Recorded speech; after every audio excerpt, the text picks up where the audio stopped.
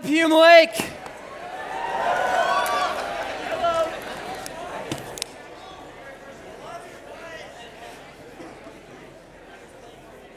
Is this the Bakersfield crew?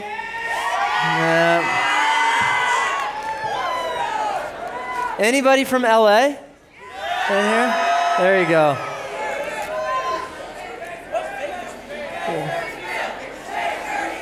Baker?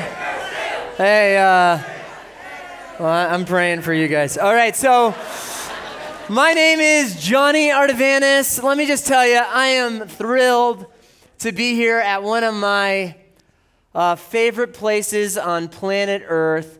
I lived here for 5 years. I just love this place. I met my wife here. Yeah, her name is Kate. Do we have a picture of my family? Okay, there's my little family. That's my little baby we got there. Where's that next photo, Kayla? I'll show you. That's her when she was born, little Buddha baby. So I met my wife here, Katie. We worked here for a number of years, and you can get rid of the baby now. Now it looks like an idol. I love being here. Let me kind of just recap. I'm from LA area. I hate mayonnaise. My wife's name is Katie. I'm a Christian, so I like the Lakers and fried eggs. The most important thing about me is I have been saved by Jesus Christ. I'm a member of my church.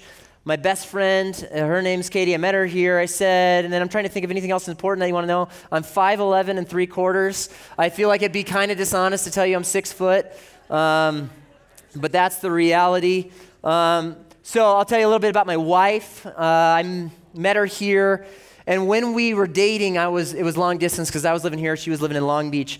A couple weeks ago, we had her birthday, or last week was her birthday, and we were kind of gone a lot, so I was trying to do something special for her birthday, and I'm thinking, man, I really got to go all out, because if you know my wife, Katie, she goes ham for my half birthday, and I was like, okay, I got this idea.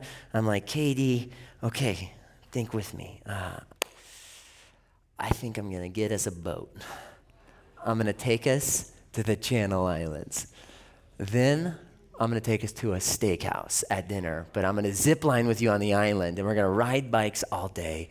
It's going to be so romantic and awesome. Doesn't this sound great? And I'm like, in my mind, I'm like, come on, take notes, boys, And I was like, how does that sound, honey? And she goes, can we just go to Knott's Berry Farm? And I go to Knott's Berry Farm to get bullied by 11-year-olds. Have you guys ever been to Knott's Berry Farm? It's kind of like the Nineveh of Disneyland.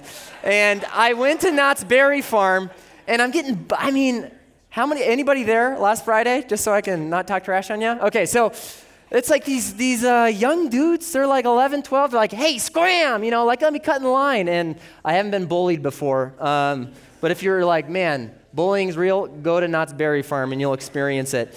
Well, hey, my objective this week is for you to know more about the heart of God in the Bible.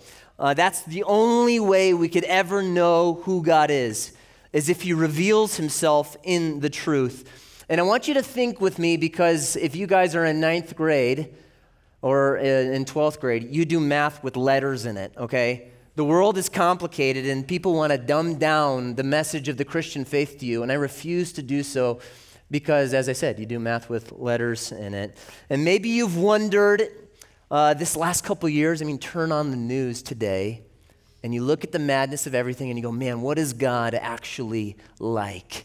What is his heart actually like? Is he begrudgingly bestow mercy on sinful people? Is he a Scrooge? Is God hesitant to extend hope to those who have none? Is God like a kid who hates to share? How does God view me? And if you ever asked that question, I'm really glad you're here this weekend, because as Harrison said, the book of Jonah is going to reveal the heart of God. Maybe you've grown up in a setting where you're outside of the church. Others of you have been thinking the VeggieTales for Jonah, and others of you had no idea what the VeggieTales are, and you're welcome. But maybe you're wondering, what is God like? And I'm going to be any more pumped to open up God's word. You know why? It's because it's the only thing I know in my life that's 100% truthful. And if you could be honest with yourself for just a minute, you know that. Do you have service? Okay. LTE. If you could be honest with yourself for just a minute, you would just know that, man, I can't really figure out what's true anymore. And so that's why the Word of God is precious. Because maybe you think your heart is too bankrupt for God to fill with the riches of His mercy and grace. And what God is going to show us through His Word tonight and this weekend is that's impossible. Maybe you think you're so good that you don't need mercy.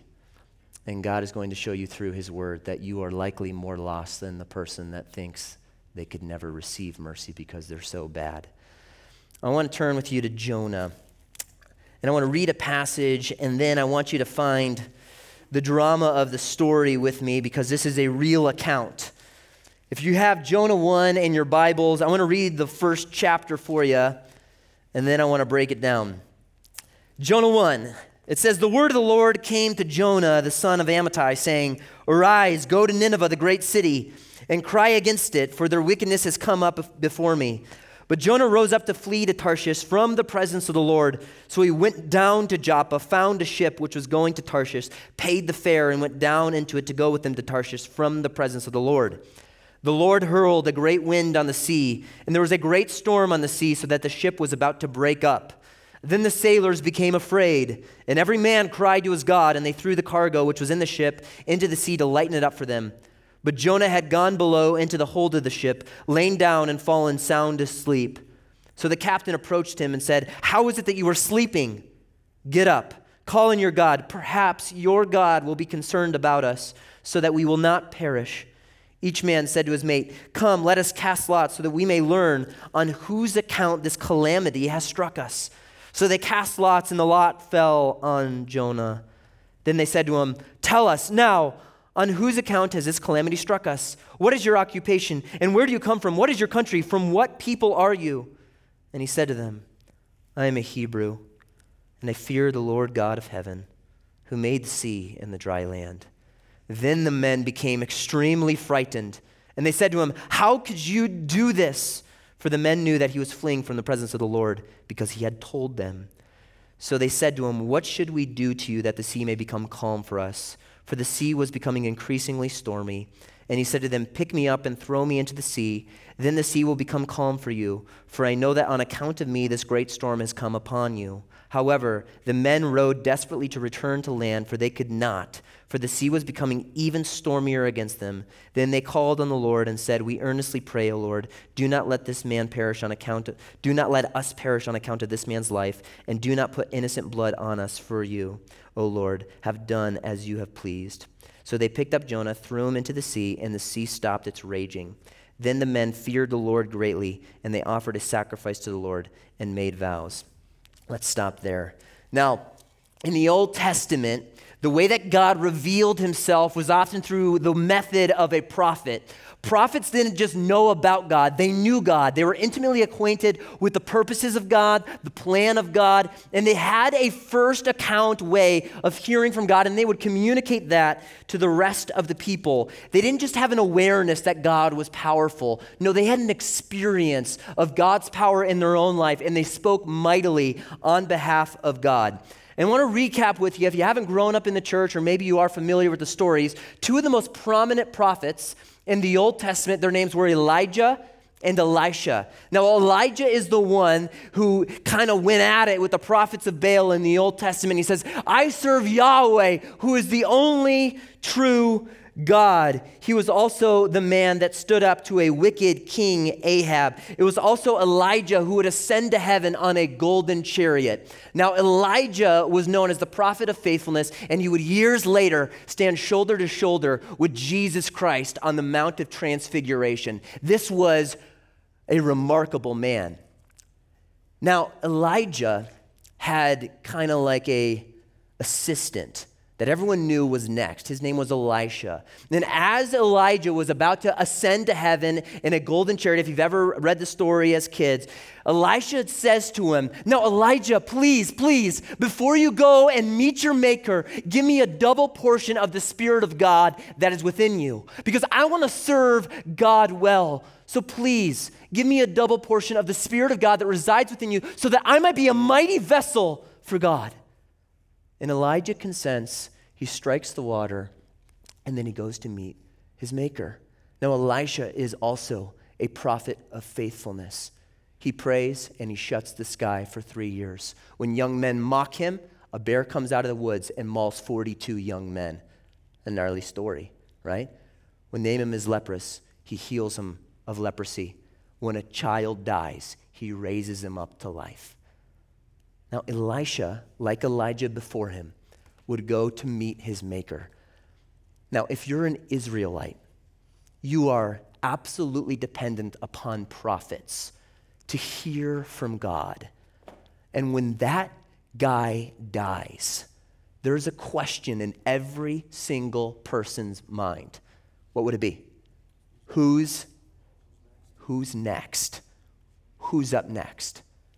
And then we read in the following chapter in 2 Kings 14, following the death of Elisha, it says that the land of Israel was restored to their Solomonic borders. That means the borders that were there when King Solomon was king. Now, you would have to never watch the news to be confused about how precious the land of Israel is to the people of Israel, right?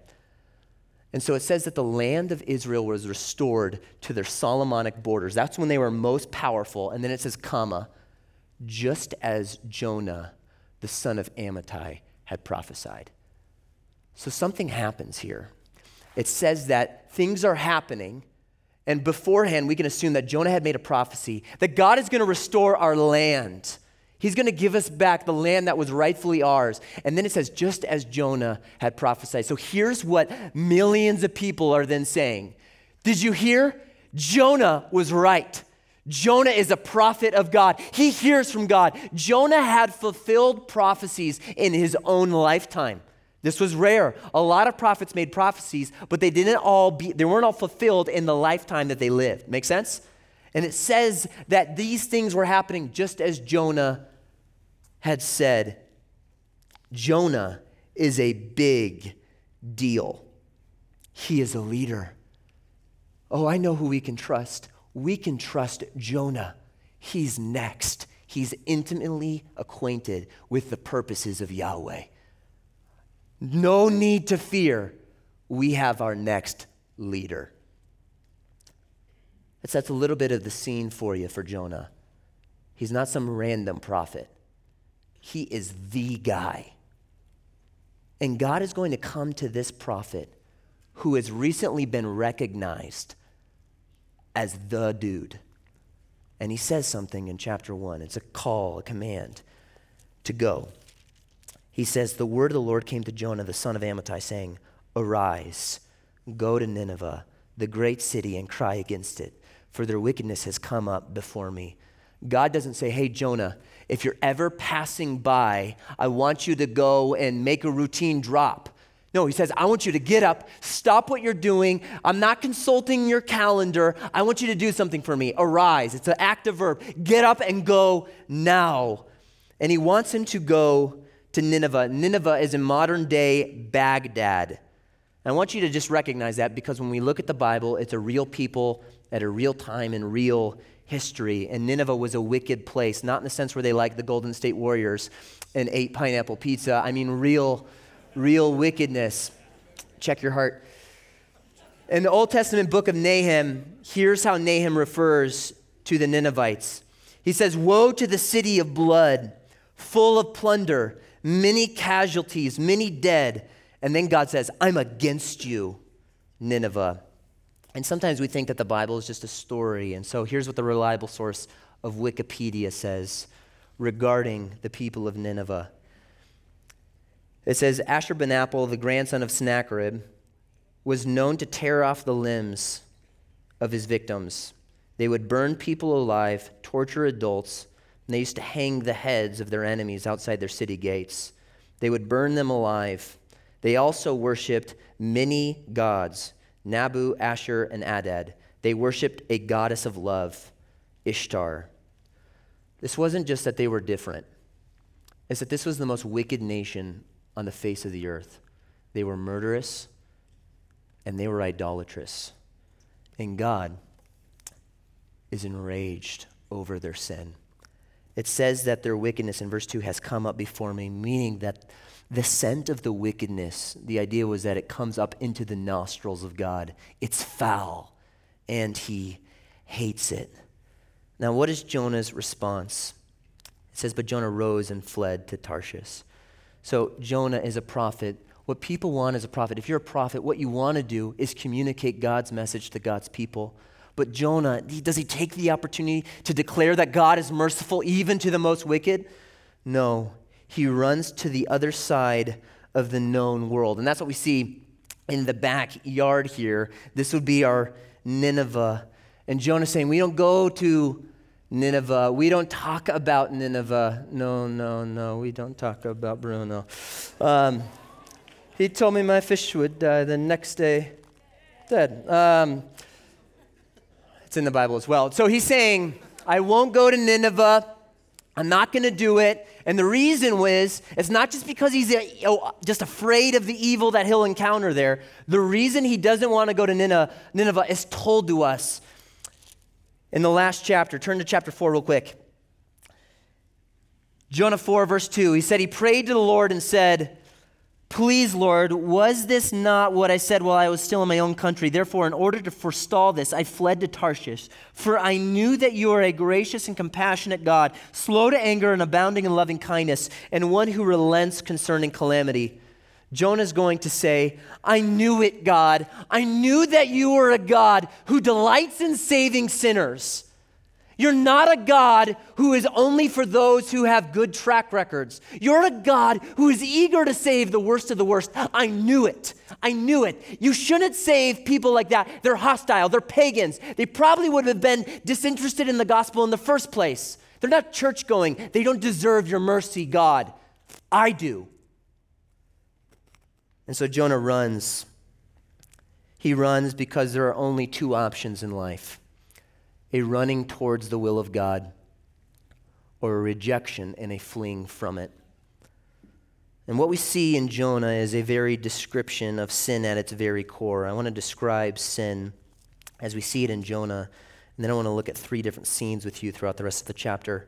What sin ultimately is, and what we see in Jonah, is a rejection of the word of God. It says that the word of the Lord came to Jonah. And here's what that means. It's not like Jonah is hanging out one day playing golf and he hears like something, wait, was that you, God? I think maybe God's something. No, it literally means it's used 100 times in the Old Testament. And in Hebrew, when it says that the word of the Lord came to Jonah, what it really means is that the hands of God came and gripped Jonah. And it said, go and do this. There's no confusion. And every single time it says the word of the Lord came into someone, it was always marked by a stark simplicity and clarity. There's nothing to be confused about here. God says to Jonah, go and preach. There's no confusion, no need for commentaries, and no need for academics. You go and you preach to the heathen city. That's just it, isn't it? The problems people have with the Bible are rarely the bits that are hard to understand. The problem people have with the Bible and with God's word are the bits that are easiest to understand and difficult to submit to. And Jonah says, I will not go. It says he rose up, he found a ship, found a fare, paid the fare, and went down. We read that multiple times.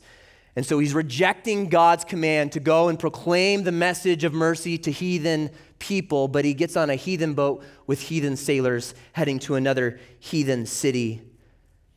Unbelief always finds what it seeks, and with a burning conscience and miserable anxiety, Jonah buys a one-way ticket from God, a perfect picture of paradise, running from God. Question for you. How many times have you run from the word of God? Every time you sin. Every time you sin, your heart is not aligned with God's word. You reject what God has spoken, and you get on the boat and run from God. and the devil will always have a ship waiting for you. You will pay the fare, but he'll provide the boat. So sin is not only a rejection of God's word. Secondly, and we see this, it's a departure from God's presence. I want to read this verse 3 again because I want you to catch the theme. It says, Jonah rose up to flee to Tarshish from the presence of the Lord. So he went down to Joppa, found a ship which he was going to Tarshish, paid the fare, and went down. We see went down into it with them from the presence of the Lord. Then verse 4, it says, from the presence of the Lord. And then verse 10, it'll say, from the presence of the Lord. This is what sin does. It always brings you down, and it always brings you away from the presence of God. Something is becoming clear here for Jonah. Jonah knows the presence of God in his life, and he is not only objecting to the clear word from God, he is trying to rid himself of the sense that God is near to me. God's presence, if you're a believer and walking with him, is the greatest comfort in your life, is it not? And to those of you who run and reject God's word, it is the thing that you long to rid yourself of. And this is what Jonah does. Instead of going 500 miles east to Nineveh, he goes 2,500 miles west to Tarshish. It was like going to the moon. A rejection of the word of God always leads to a departure from the presence of God, and this is sin at its most fundamental core. This is what we see in the garden. We see a clear word from God to Adam and Eve in Genesis 3, opening pages of your Bible. And then the serpent comes, and the first question that's asked in all of the Bible is a question that puts the word of God in doubt. Did God really what? Say. And so then there's a rejection of the word of God. And then what happens immediately? There's a sense where they feel their nakedness, and then what do? They run and hide from the presence of the one who sees everything. Because sin, a rejection of God, always leads to a departure from God. And why do we do this? It's because the presence of sin in our life causes you to flee from the presence of the one that has no sin within himself. And I want to look at 3 scenes with you throughout the rest of the chapter because Jonah is guilt-ridden. And I can ask every single person in here. I sit down, I travel almost every week, and I meet many people. I ask them, hey, what's your religious background? And sometimes they tell me they're atheists. And I always just ask, my first question with an atheist is always, what are you guilty about? Because you don't have to be religious to feel guilt in your life. And Jonah at this point is consumed by guilt. And I can ask you tonight, are you guilty about anything? Something that no one else knows about, like Jonah, but you know you've rejected God's word and you've rejected God's presence. And so we're going to look at 3 scenes: guilt pursued, guilt confessed, and then guilt surrendered. Guilt pursued. Look at verse 4. It says, the Lord hurled a great wind on the sea, and there was a great storm on the sea, so that the ship was about to break up. I want you to look at that in verse 4. It says, the Lord hurled a great spear. Another time this word is used in the Bible, it's the same word where King Saul threw a spear at David. It means that the Lord is the one causing this storm, and God is the one who is pursuing Jonah. Jonah's not the one that recognizes his sin and will later on turn to God. God is the one who is so gracious to come after those who sin. Jonah deserts God, but God does not desert Jonah. Jonah has earned the right for God to say, you run from me, Jonah, I'll run from you. Jonah, you turn your back on me, I'll turn my back on you. Do you want to know the worst thing that could ever happen if you run from God? The worst thing that could ever happen to you if you're running from God is that God gives you success in escaping him, only to meet the inescapable one in judgment. The most gracious thing God can do is pursue you when you reject him. And this is what God does. He pursues Jonah, and he's coming after him in judgment. You might say, I've done it. I've escaped God. I pray not. God comes after him. And then in verse 5, it says, the sailors became afraid, and every man prayed to his God, and they threw the cargo which was in the ship into the sea to lighten it up for them. I want you to think with me. These were experienced fishermen. Okay, I've gone deep sea fishing a couple times. Last year on my birthday, went with some of my friends, didn't get anything. It was a joke. I'm terrible at fishing. I'm just not really sporty. Okay, so I went deep sea fishing. Now, sometimes it gets kind of rough, and you're looking around and you're going, man. And you look at the captain and no concern. I fly on planes a lot. Sometimes there will be times where like the plane will drop. Ever been on a plane like that? Nod your head. And you'll look at the flight attendant and how are they often? Just chill. And then you look at them and you feel rest assured, right? Picture it with me. Let's say you're on a plane with a pilot that flies every single day, and he hits a little bit of turbulence, and then you look at him, and instead of being calm and composed, he's going, "Oh, dear God, save us!" Right? A little concern at that point? That's what's happening here. These are people that sail and are on the sea every single day. They've seen turbulence before, and they're not like, "Jonah, we're good, bro." There's like, "No, throw everything overboard." What's your name? You might not be essential. Get off. That's what they're doing. And so Jonah, where is he? Jonah is sound asleep. 5b, but Jonah had gone below into the hold of the ship, lain down and fallen sound asleep. How can this be? I want you to think with me. Stuff is flying. There were tongue and groove boards on these ships.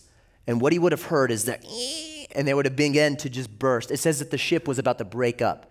How is Jonah fast asleep? Well, there's a reality there that you and I can confess. Sin is exhausting. It drains, it saps, and it sucks the life out of those who are running from God. Jonah's conscience is running 1,000,000 miles an hour, and he's exhausted because the race that he is running from God is tiring. You ever run from God?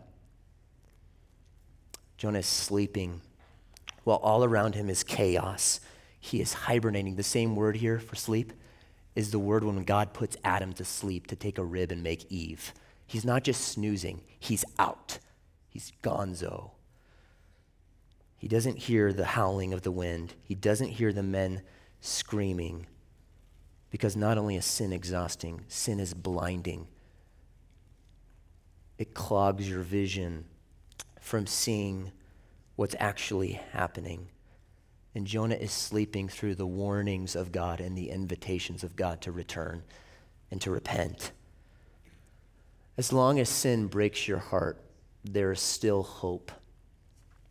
But we are by nature restful rebels rather than restless pleaders for God's grace. We harden our hearts so that when the storms arrive, when afflictions come, we blind ourselves to what's actually happening. And Jonah is exhausted by sin. Some of you guys are hiding such a deep level of sin even now that just trying to juggle all the pieces of maintaining the lie of your life is fatiguing. Verse 6. So the captain approached him and said, "How is it that you are sleeping? Get up, call on your God.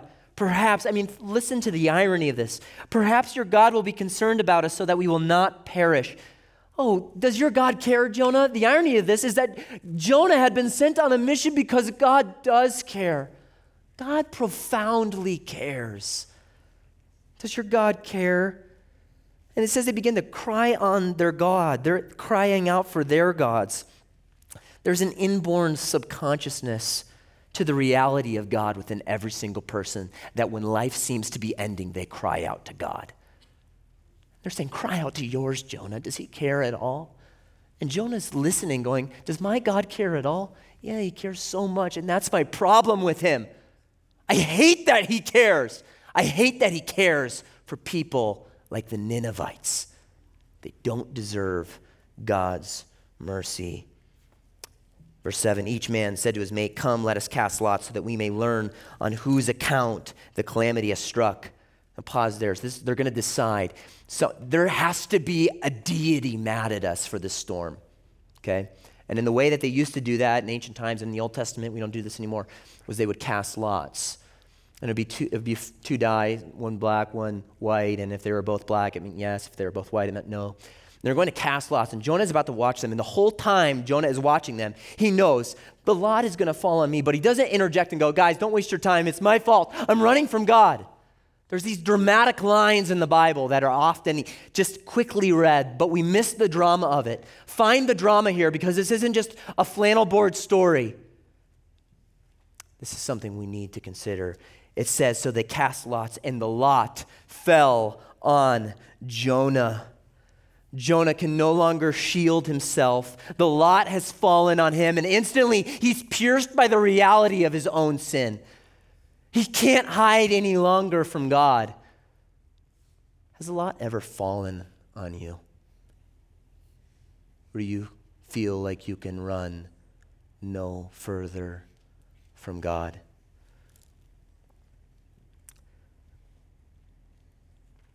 And then they begin to ask him questions. Verse 8, then they said to him, tell us now, on whose account has this calamity struck us? What is your occupation? Where do you come from? What is your country? From what people are you? And every single question they asked Jonah, it was like a prick of his conscience. Ow, what's your occupation? Oh, I'm a prophet of Yahweh. Who are you from? I am from the people of the one true God. Where are you supposed to be going? I'm supposed to be going to Nineveh.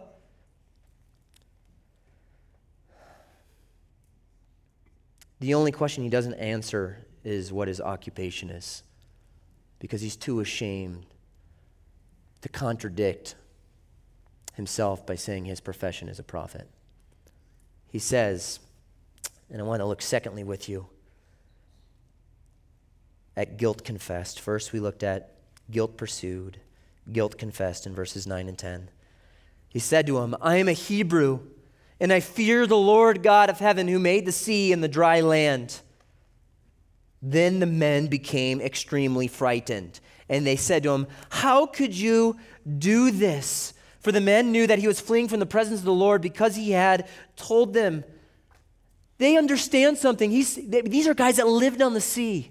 And Jonah's saying, I am running from the God who made the sea. He is the one in Job 38 that says, waves come thus far. He is the God who ordains everything in creation.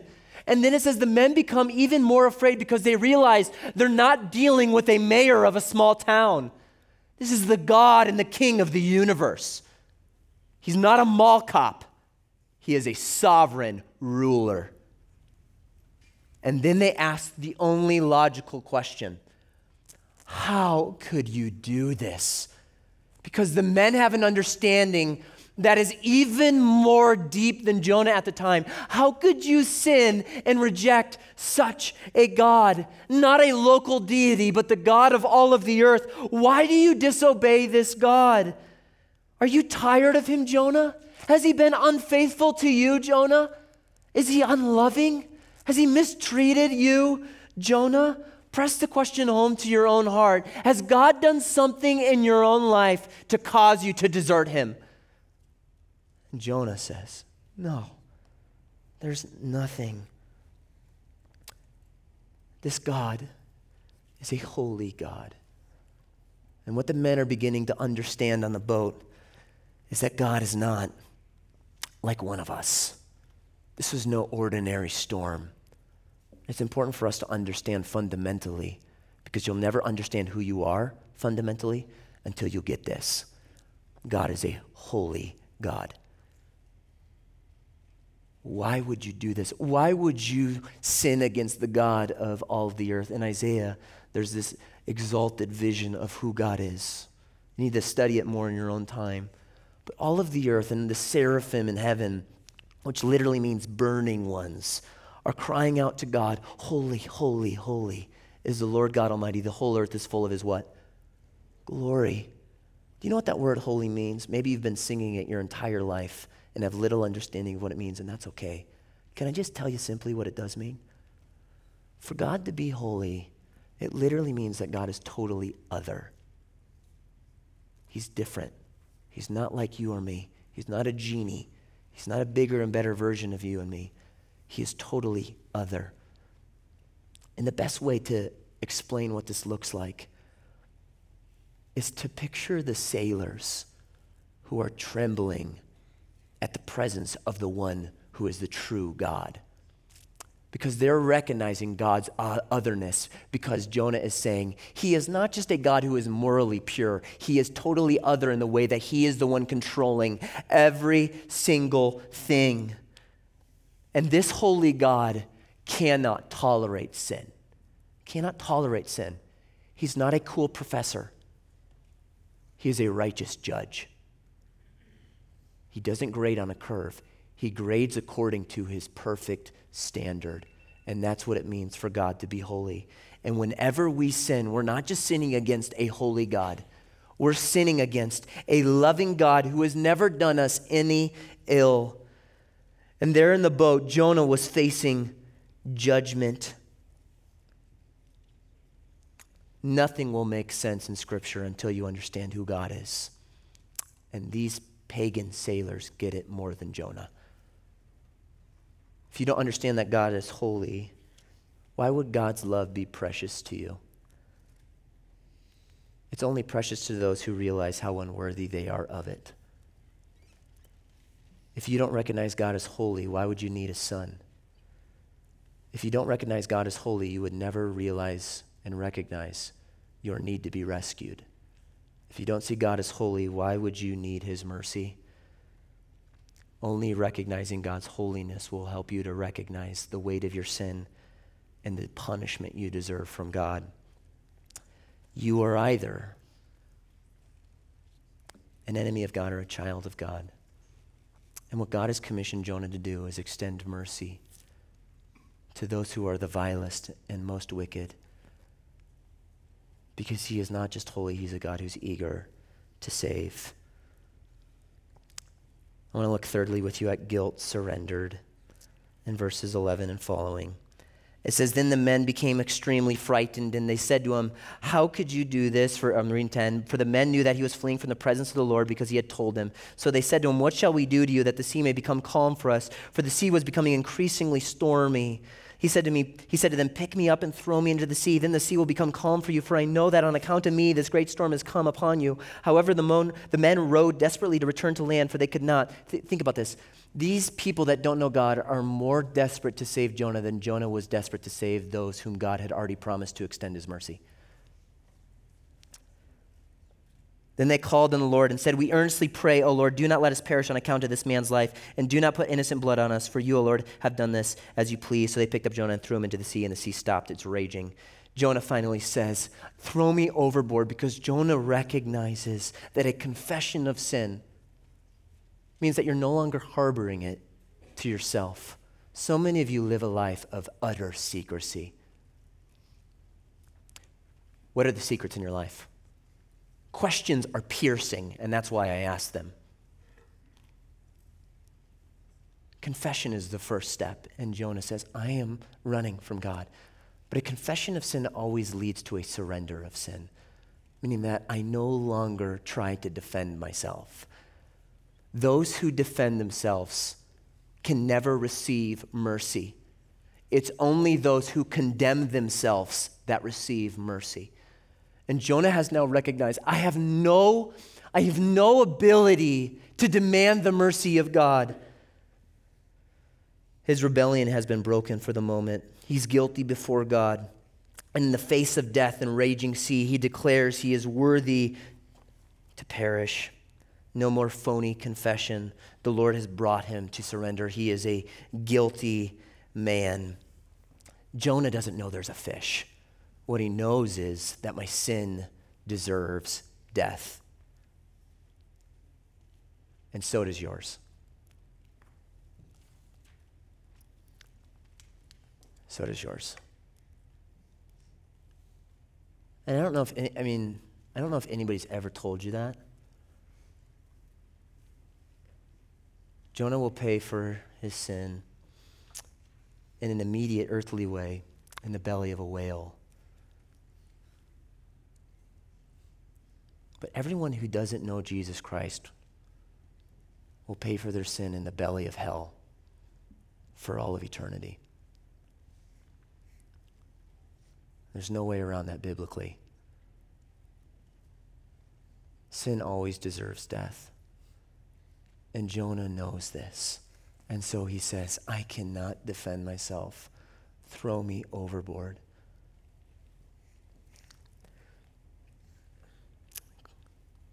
Couple questions. These men threw everything overboard to save themselves. They threw away everything they were holding on to try to save their life. There's imagery there that we can use as analogies.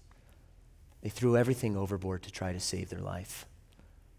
Have you ever thrown away everything you're holding on to find your life in Christ?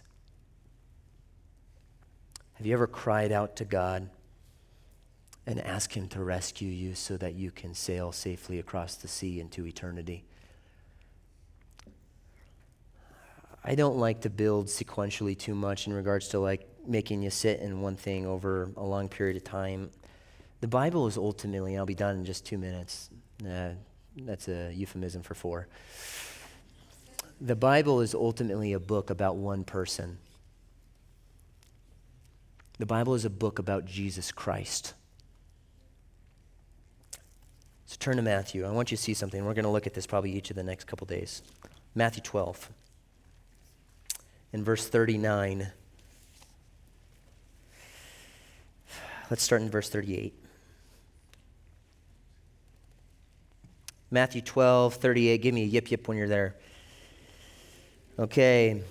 Matthew 12, 38, I'll start. It says, Then some of the scribes and Pharisees said to him, Teacher, we want to see a sign from you. But he answered and said, An evil and adulterous generation craves for a sign, and yet no sign will be given to it but the sign of Jonah the prophet. For just as Jonah was 3 days and 3 nights in the belly of the sea monster, so will the Son of Man be 3 days and 3 nights in the heart of the earth.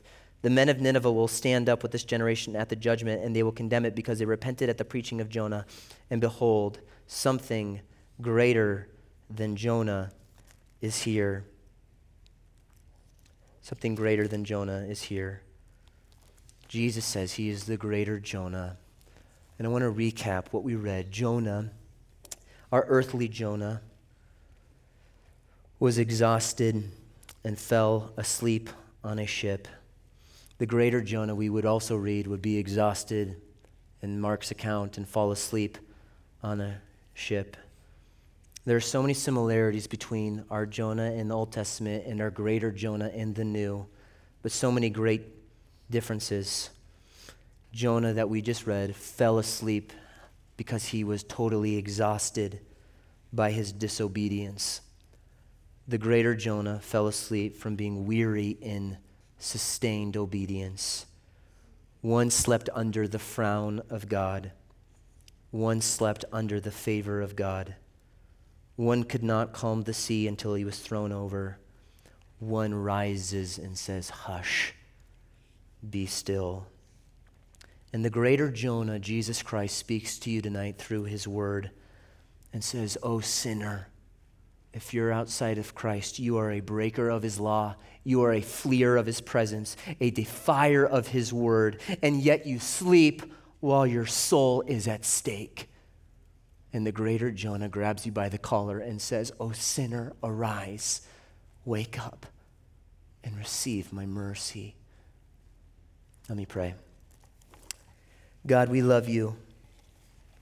And we're so thankful for the word of God that is living and active, sharper than any two-edged sword, and able to pierce us, God. God, we looked at tonight that sin is a running and rejecting of your word, and it's a running and rejecting of your presence. And yet, God, as we look at the story of Jonah, we see and are reminded of the greater Jonah who bids us to receive his mercy. We love you, Lord, and we're thankful that you love us. We pray this in your name, and all God's people said, Amen.